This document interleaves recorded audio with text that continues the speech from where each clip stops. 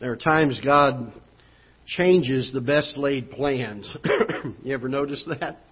From time to time. And as a pastor, we try to pray and know when we get up to preach that this is the message God has for that meeting. And I like when I'm absolutely certain of those times. It's certainly my heart's desire to be that way every time. But God did direct a different way this morning in the 11 o'clock hour. And so, Lord willing, we're going to preach what I had for the 11 o'clock hour this afternoon. Maybe it was for this afternoon and not for this morning. So pray that God will bless it and use it. And anyway, we're going to read one verse of Scripture, and then we'll get into the message this afternoon. Isaiah chapter 31, and let's read verse number 1.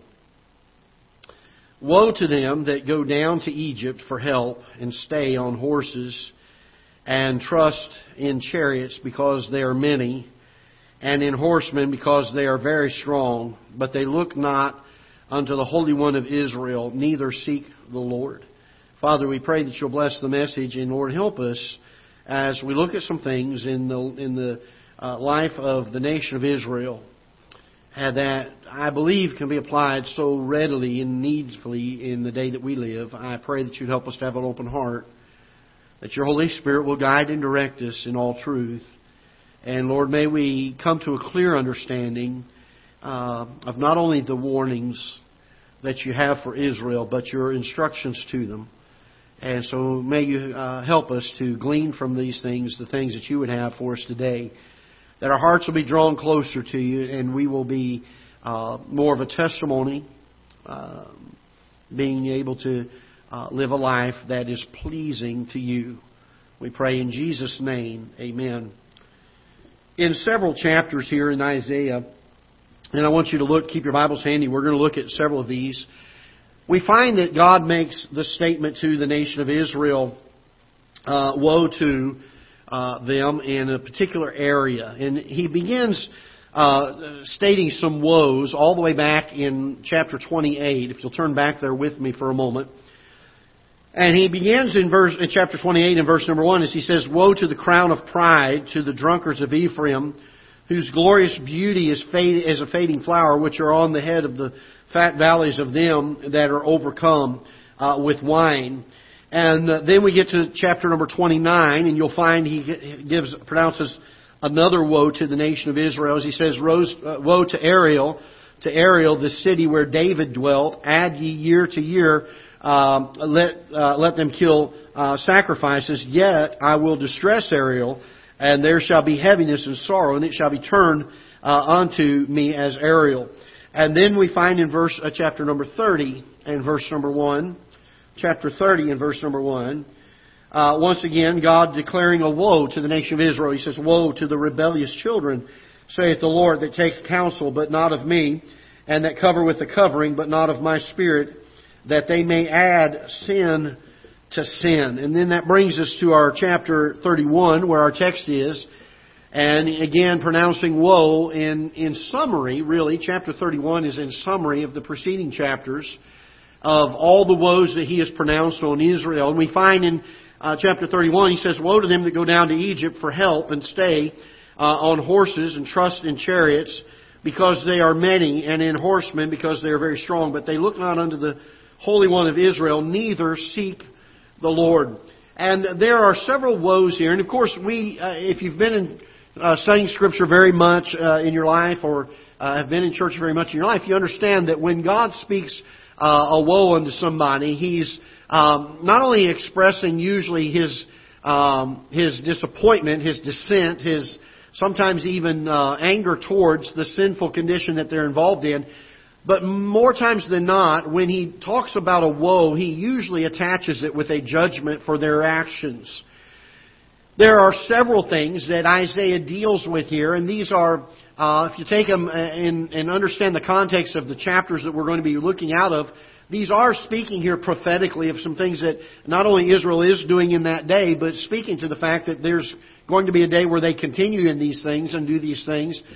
But it's interesting for us to note that oftentimes in the Old Testament, God deals with Israel many times the way that He deals with us individually. And so while we have to understand that some of the Old Testament was written to and specifically for the nation of Israel, it does help us to understand God's attitude towards and His actions towards even the things that apply in our life. And so as we come to we're going to start in chapter 28, and I want to share three things with you that I think are shown very clearly here in Scripture. The three areas that Israel was failing in, that God proclaimed woe to them on. And He spoke of the consequences of those actions when He gets here. And I want us to start the onset here by asking us to keep an open mind to our lives. Because so often we become critical of things that we see in Scripture, or maybe even things that we see in the lives of Christian brothers or sisters around us, and we become critical of those things without taking the time to be introspective and look at our own life and our own heart. And so I'm going to ask, if you will, as we look at these things that Israel was obviously failing in, that obviously Israel was doing contrary to what God wanted, I want us to ask ourselves the question, do these apply to me? Are these things that happen in my life? And to answer in such a way that you make yourself feel good is not what we're looking for. We're asking you to answer yourself with integrity. Because if all you do is give yourself the answer, I'm not asking you to write this out and sign your name to it. I'm not asking you to raise your hand so Pastor can know. I'm asking you to ask yourself these questions. And I'm going to ask that we don't be self-deceived. Let's not give the pat answer that we want to hear so we feel okay with it. Let's do some genuine introspection here and find out, is this something inside of me? The psalmist asked the Lord, and he was very sincere when he asked it. He said, try me. See if there be any wicked way in me. And the idea is, I want to know, Lord, if this is a problem area in my life that I've been blinded to or willingly ignorant of, whatever the case is, Lord, make it apparent to me. Because I want to make sure that I'm not doing some of these things that God was dealing with the nation of Israel on. And I believe that these are things that, especially in the day we live, we can become so tempted to do, if you will. We can become so prodded in these areas. So let's look at a few of these very quickly. In chapter 28, he begins by saying, woe to the crown of pride, to the drunkards of Ephraim, whose glorious beauty is a fading flower, which are on the head of the fat valleys of them that are overcome with wine. And he gives indication here that those of Ephraim, the tribe of Ephraim, had great pride. They thought highly of themselves. There was beauty there. But God calls it a fading beauty.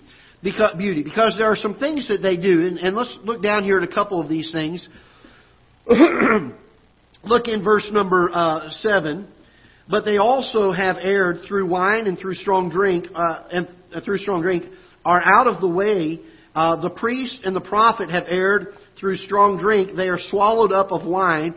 They are out of the way through strong drink and err in vision. Notice this, they stumble in judgment. So the Bible uses wine here as the reason, but the sinfulness and the condition not only of the nation of Israel and not only of the tribe of Ephraim, but even the condemnation here of the things that the religious leaders, those that were a religious example, those that were the religious folks, these that are prophets and those that are priests, it says even they have erred. Boy, if it's not indicative of the day that we live in, I don't know what is. Because the truth is, there is a pride that has raised its head among religious leaders in the day that we live, and they have erred in their judgment. They have stumbled, and they err in vision, the Bible speaks of here in verse number 7. This was one of the marks of their failure in the things of the Lord. And then he goes on to speak of how he views this, and I know this is a gross thing to speak of, but this is how God views this. He says, for all tables are full of vomit and filthiness, so that there is no place clean. He looked through the tribe of Ephraim and He says, you guys have had pride, you've had beauty, you've been an example. And He says, now we're at a place where even the religious leaders are blind. Their vision is not what it should be. They err. And the tables are full of vomit. He said, it's so bad that there is no place any longer that's even clean. And boy, we could say that of today's society, can we not? Things that used to be off limits, things that we used to hold very sacred and very dear to the heart of God, we have now floundered and caused sin to be brought in sinful condition. And worldliness has crept. And I don't even want to use the word crept. Worldliness has barged in the front door of the churches and come in with a vengeance and with great zeal. And sad to say, in the day that we live, the people of our churches have welcomed it with open arms. It's so much so that there is no place that's clean. He goes on to say in verse number 11, or verse number 10, he says, for precept must be upon precept, precept upon precept, line upon line, line upon line, here a little and there a little. For with stammering lips and another tongue will they speak to this people. To whom He said, this is the rest wherewith ye may cause the weary to rest, and this is the refreshing. Yet they would not, notice this, and put your, if you have a pen, underline this, yet they would not what? They would not hear. He said, listen, you leaders, y'all that have erred, He says, it needs to be precept upon precept, line upon line, truth upon truth. This needs to be something that is established on God's Word and God's Word alone. He says, I told them that this would be the way that they would gain, if you will, look with me in verse number 12. He says, to whom He said, this is the rest, wherewith ye may cause the weary to rest. He says, if you want to get out from under this judging hand, if you want to have true rest, if you want to have true joy, if you want to have true peace, it's got to be the precept upon precept. It's got to be the line upon line. It's got to be here a little, there a little. It's got to be from God's Word. He says in verse number 11, for with stammering lips and another tongue will He speak to His people. They're so corrupt, they don't even speak God's Word plainly and clearly. And the thing that is so sad to me is the last few words of verse number 12. Yet they would not hear. Can I tell you one of the greatest problems in Christianity today is we do not hear God's Word. We don't hear it. We have stopped our ears. You remember the story of Stephen when he preached? You remember that? The deacon that was filled with the Holy Spirit. He got up and began to preach, and the people got angry. Their heart was so pricked, and their conscience was so under conviction, that the Bible says that they stopped their ears, and they ran upon him. They stoned him. They gnashed him with their teeth. They were angry at him for teaching the truth. These folks were saying, listen, we know what God's truth is, but we don't want to hear it. And we're living in this day. And we're sitting here in Ketha Heights Baptist Church, and I hope and pray that we are a church that longs for the Word of God, to seek for the Holy Spirit of God to move us and direct us. But the truth is, to some extent, in each one of our lives, we battle this thing of willingly saying, I will not hear it. I will not hear it. You say, oh, Pastor, I don't think so. Okay. Let's think of that one thing that we know God's Word says that we still continue in. Are we not saying, I will not hear it? It's interesting to me as we've been studying on Wednesday nights the 7 churches, letters to the 7 churches. At the end of every one of them, God makes the exact same statement to him. He that hath ears to hear, let him hear. 7 different times. Not to a few of the churches, but to every single one of them. One of the things that He leaves them with, the thought that He leaves them with, is make sure that you're willing to hear. He that hath ears to hear, let him hear. And we're living in a day where society has taught us, and we as God's people have said, I really don't want to hear it. If preacher gets up and preaches on sin, I don't want to go to a church like that. I want a church that makes me feel good. I don't have a problem in the Word. I love preaching about God's love. I love preaching about how great God is and praising Him. And I love services like that. When we walk out the doors of this church and we are uplifted and we are thrilled again in our hearts, and our hearts are stirred with how good and how great God is. But there is also a need and a time for us to preach on sin and not be of the mindset that I'm just not going to listen to it. I'm not going to stop my ears. I'm going to be as thankful for those times as I am for the other times. Why? Because God said it needs to be precept upon precept, line upon line, here a little, there a little. And I don't want to, as a pastor, be a man of stammering lips who speaks something other than that and says, I will not hear. I want to make sure that we are line upon line. Notice as he says in verse number 13 here, but the word of the Lord was upon them. Precept upon precept, precept upon precept, line upon line, here a little and there a little, that they might go and fall backward and be broken and snared and taken. And you know what God was saying here? He was saying, this is what it needs to be. They said, we're not listening. And God said, you know what? It's still line upon line. Whether you're willing to listen or not, it's still line upon line. It's still precept upon precept. It's still here a little and there a little. And if it's not taken care of, if it's not dealt with, it's going to be used to break some things.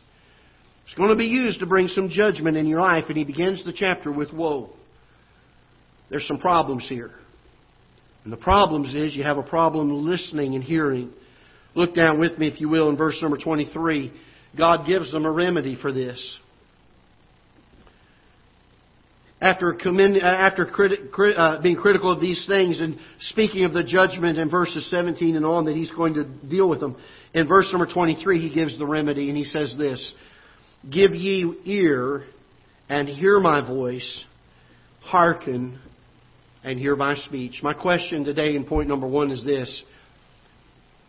Are we as God's people, I'm not talking about Ketha Heights Baptist Church as a whole, are we individually as a child of God in a place where we say, Lord, I want to hear what your word says?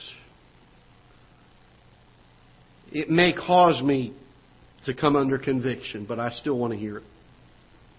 It may cause me to change some things, but I still want to hear it. The truth is that the truth is always the truth. And whether we hear it or not does not change it. And we have a choice to make that we can either be yielded to and hear it and benefit from it, or we can stop our ears and say we will not hear. And God will use that truth eventually to be something that breaks inside of us, that causes us to have a spirit of brokenness. He starts chapter number 29 with another woe. He speaks here of a specific city. He says, woe to Ariel, the city where David dwelt. Add ye year to year. Let them kill sacrifices, yet I will distress Ariel. And there shall be heaviness and sorrow, and it shall be unto me as Ariel. There are some things that they are dealing with here in this particular chapter that God begins to point them out in verse number 10.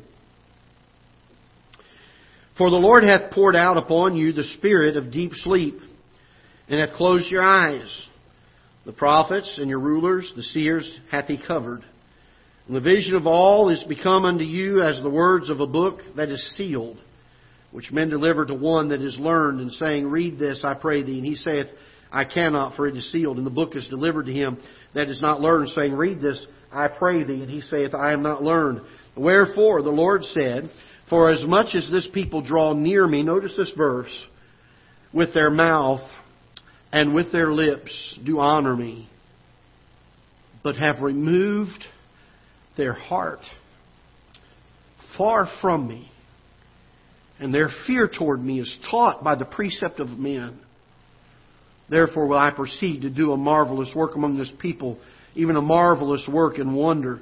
For the wisdom of their wise men shall perish, and the understanding of the prudent man shall be hid. He said there's a problem. He said, I've given you my words. You say, well, I can't even see them. I'm an unlearned man. I can't read them. They're hid to me. This truth that God has. So much so that this people says we honor the Lord and we draw near to the Lord. We love Him with all of our hearts. Have you ever been in that situation before? Have you ever known somebody to be like this? Oh, I sure love the Lord. Oh, He's dear to me. I love His Word. But the heart is far from Him. I've watched in my own life as there's been claim made that, Lord, I love You with all of my heart, with all of my soul. And then I deny His truth. I'm as a man who looks away from the book and says, I can't understand it. I'm not a learned man. I don't look to God's truth. I don't see God's truth. I pay lip service to it, but not heart service to it. Israel was first criticized, Ephraim specifically, saying, we're not going to hear. When the Word of God is spoken, we're not going to hear. In fact, our leaders, they can't even speak it straight. They're speaking with stammering lips. We're not going to hear it. Then we get to the city of Ariel where David was. And we find that this particular city specifically was saying, we love the Lord, we give Him honor, we give Him praise. But it was all on the outside, it was all on the external. I love the testimony Miss Kathy shared this morning of Jacob, and I don't mean to embarrass him. But for a lot of years, he had a lot of externals. I look at my own testimony. In a lot of years, I had a lot of externals. But the heart was departed from the Lord. It's possible, folks, and I want us, again, just be honest with yourself, because I don't know your heart. I can't see your heart. But let's be honest with ourselves today and do a little bit of self-inspection. Am I guilty of trying to outwardly be something that inwardly I am not? Here's a city that God rebukes and says, woe to them. Because their lips were for the Lord, but their heart was far from Him. Somebody said years ago, and it's a catchy little phrase, and the phrase is, your walk talks and your talk talks, but your walk talks louder than your talk talks. And really what they were saying is a lot of what this verse is saying. You can say something outwardly, but is it legitimate on the inside? One of the greatest responsibilities you and I have as God's children is to focus on the inner man. Before we deal with the outer man, before we deal with service to the Lord, that has to be most important to us. My walk with God, my time with Him. Is my heart close to Him? And if it's not, before I work on anything else, that needs to be my priority. Then I can work on the outside. Then I can work on serving. But oh, that the heart would become the main thing. He speaks of them in verse 13 as those whose lips do Him honor, but have removed their heart far from Him. And I want you to notice this. Their fear toward Me is taught by the precept of men. You know, the Bible says that the fear of the Lord is the beginning of knowledge. And yet it says here that the fear that they did have toward the Lord was not something that they had inwardly, but something that was taught to them by other men. Can I tell you this? If I have to be taught outwardly to fear the Lord, then I do not see God as He really is. How can a finite, sinful human man ever stand before a holy God, recognizing His holiness and His justice and His might and His power, and not fear and tremble at Him? If a Christian has to be taught to fear the Lord, there's something wrong. There needs to be an inward condition that seeks and walks and longs for that relationship with God, that when we're near Him, we have no other alternative than to be in fear of Him. And I'm not talking about being scared as in being fearful of how bad He's going to treat me, but fear and awe of Him. The idea that He is who He is and I am who I am. I love the response of Isaiah in chapter number 6. When he saw the Lord high and lifted up, and he saw the cherubims and holy, holy, holy, and you see that beautiful picture of the throne room of God. And Isaiah says, "Woe is me, for I am a man of unclean lips." He couldn't even speak till the angel went and cherubim went and got the coal from off the altar and touched it to his lips and purged him. Why? Because he feared the Lord in His presence. I think that there needs to be revival in our hearts of a true fear of the Lord. We find these people had an outward mouth and speaking testimony of it, but inwardly they were not what they appeared to be. And God tells them woe. He declares a woe on them. We have a group here that say, "I will not hear." We have a group here that says, "Oh, I am all these things," but the truth is, I'm not what I appear to be on the inside. And then we get to chapter number 30. And God declares another woe to the nation of Israel. He says, "Woe to the rebellious children, saith the Lord, that take counsel." Now, I want to just stop here for a minute. Most of the time in our lives, we do not consider ourselves in rebellion toward God. We think of rebellion as, man, that's a really bad, rotten attitude, defiance towards. I want you to notice how God views rebellion towards Him. Let's look in verse 1 here, because He describes it. He says, "Woe to the rebellious children, saith the Lord." Now here's what this is what characterizes them as rebellious. That take counsel. That doesn't sound too bad so far, does it? Until you read the next phrase. "But not of me." They take counsel, but not of me. That covereth with a covering, but not of my Spirit.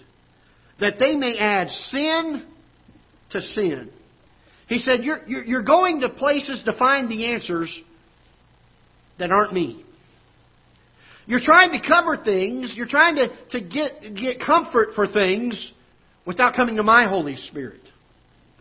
And He said, in doing so, you're rebellious. In doing so, He goes this far to say, we're adding sin to sin. And God considers it rebellious. Why? Because we haven't gone to Him.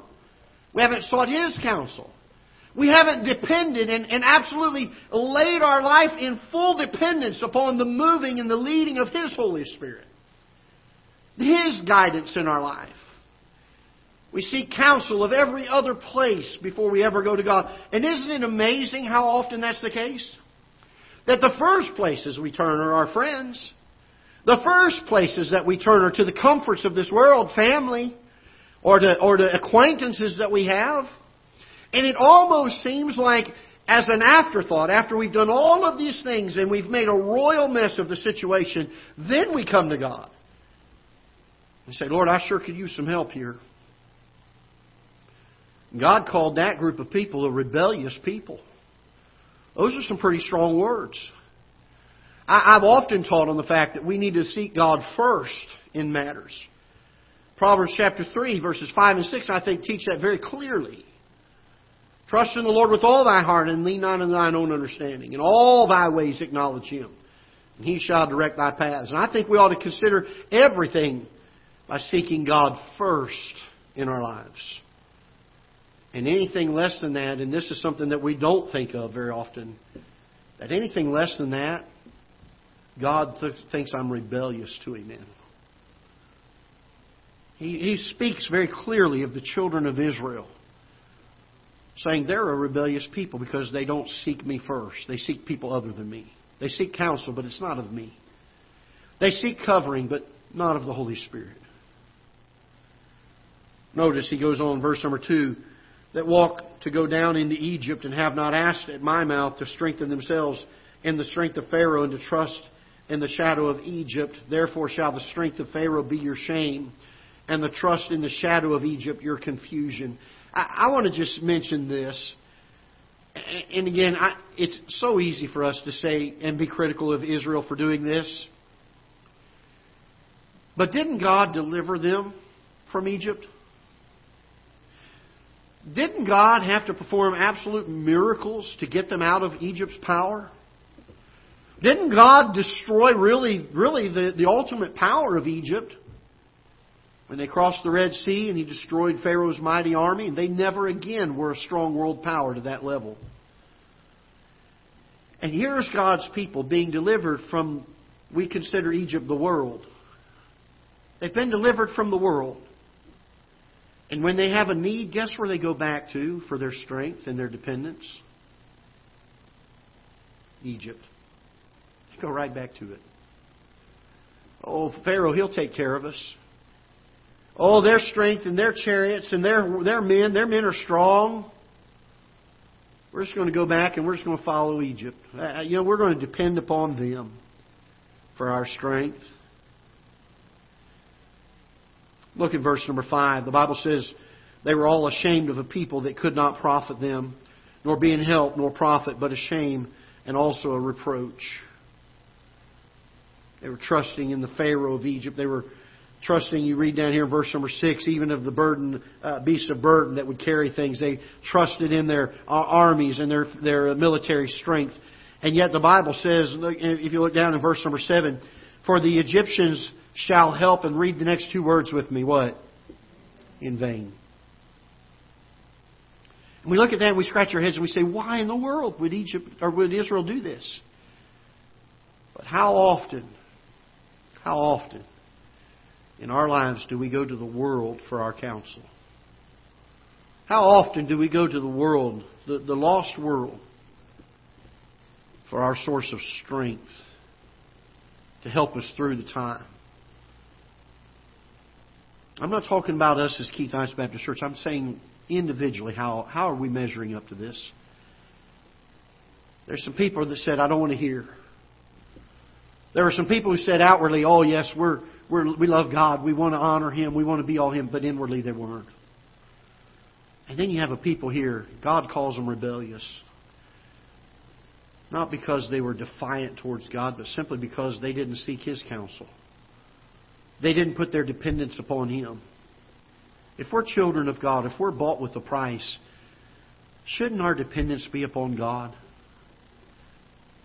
Shouldn't our guidance and our counsel come from God? It's amazing to me how many times we go to even sometimes our lost friends and say, boy, I sure could use some advice in this area. And we hadn't even prayed about it yet. Isn't that a shame? Here these folks go back to Egypt, of all places, and say, we're going to trust in them. And God says, woe unto you. It brings us to 31 in our text verse, and the message is simply this.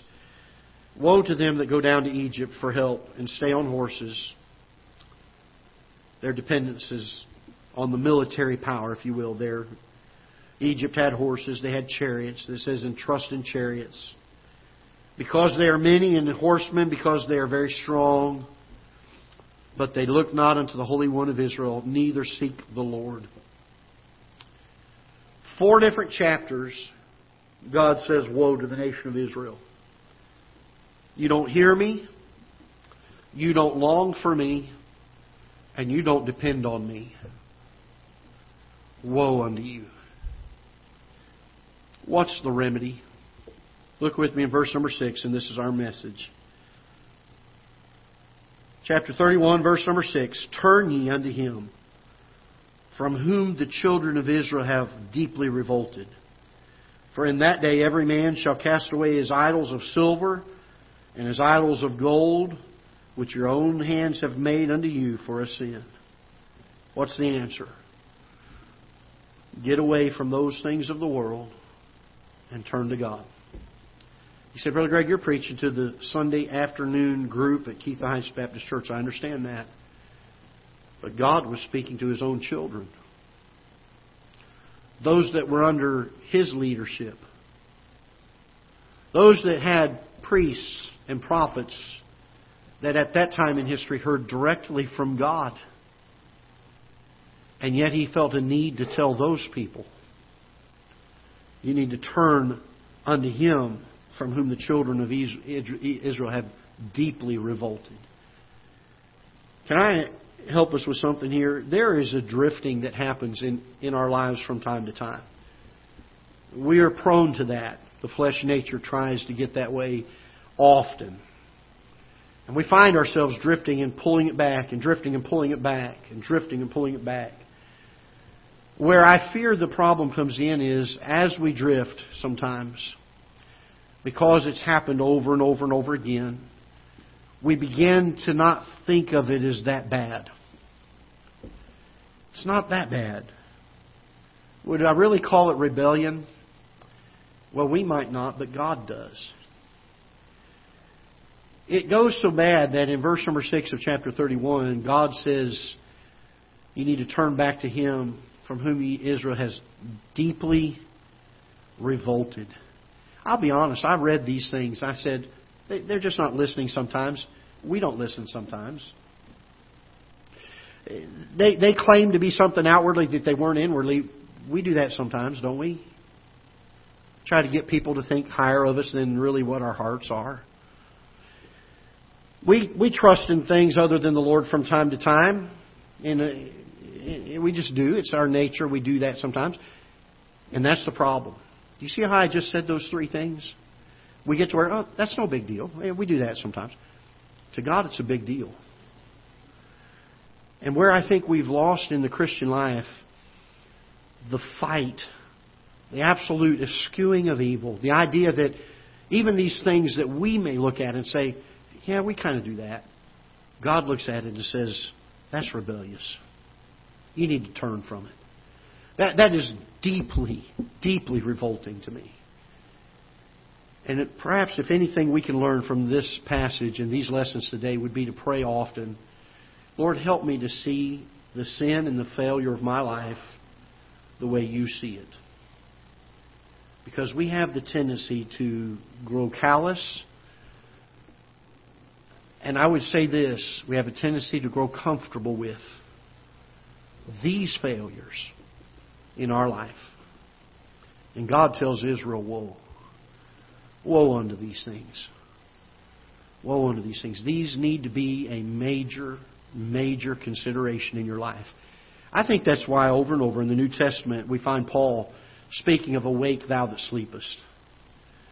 He understood, he knew there were times where even people of God would be lulled to complacency, to have apathetic attitudes towards the things that God looks at and says, those are serious matters.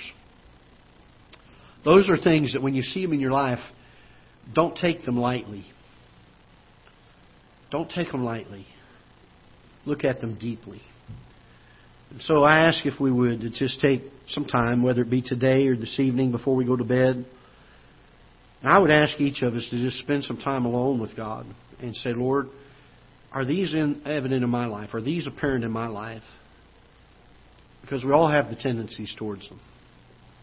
And the sad thing is sometimes we don't see it. I promise if we ask God to help show them to us, He'll show them to us. That's a hard prayer to pray sometimes. Sometimes we don't want to see Him because we know He's going to show them to us. But it's needful. All right, let's stand together. We'll be dismissed in prayer. Father, we're so thankful for Your Word, how it guides and instructs and teaches us. And Lord, just these things that You've taught the nation of Israel that You were sharing with them. You're calling them out. And Lord, the truth is You were reflecting Your view of their sinful condition. Lord, it wasn't just a minor thing.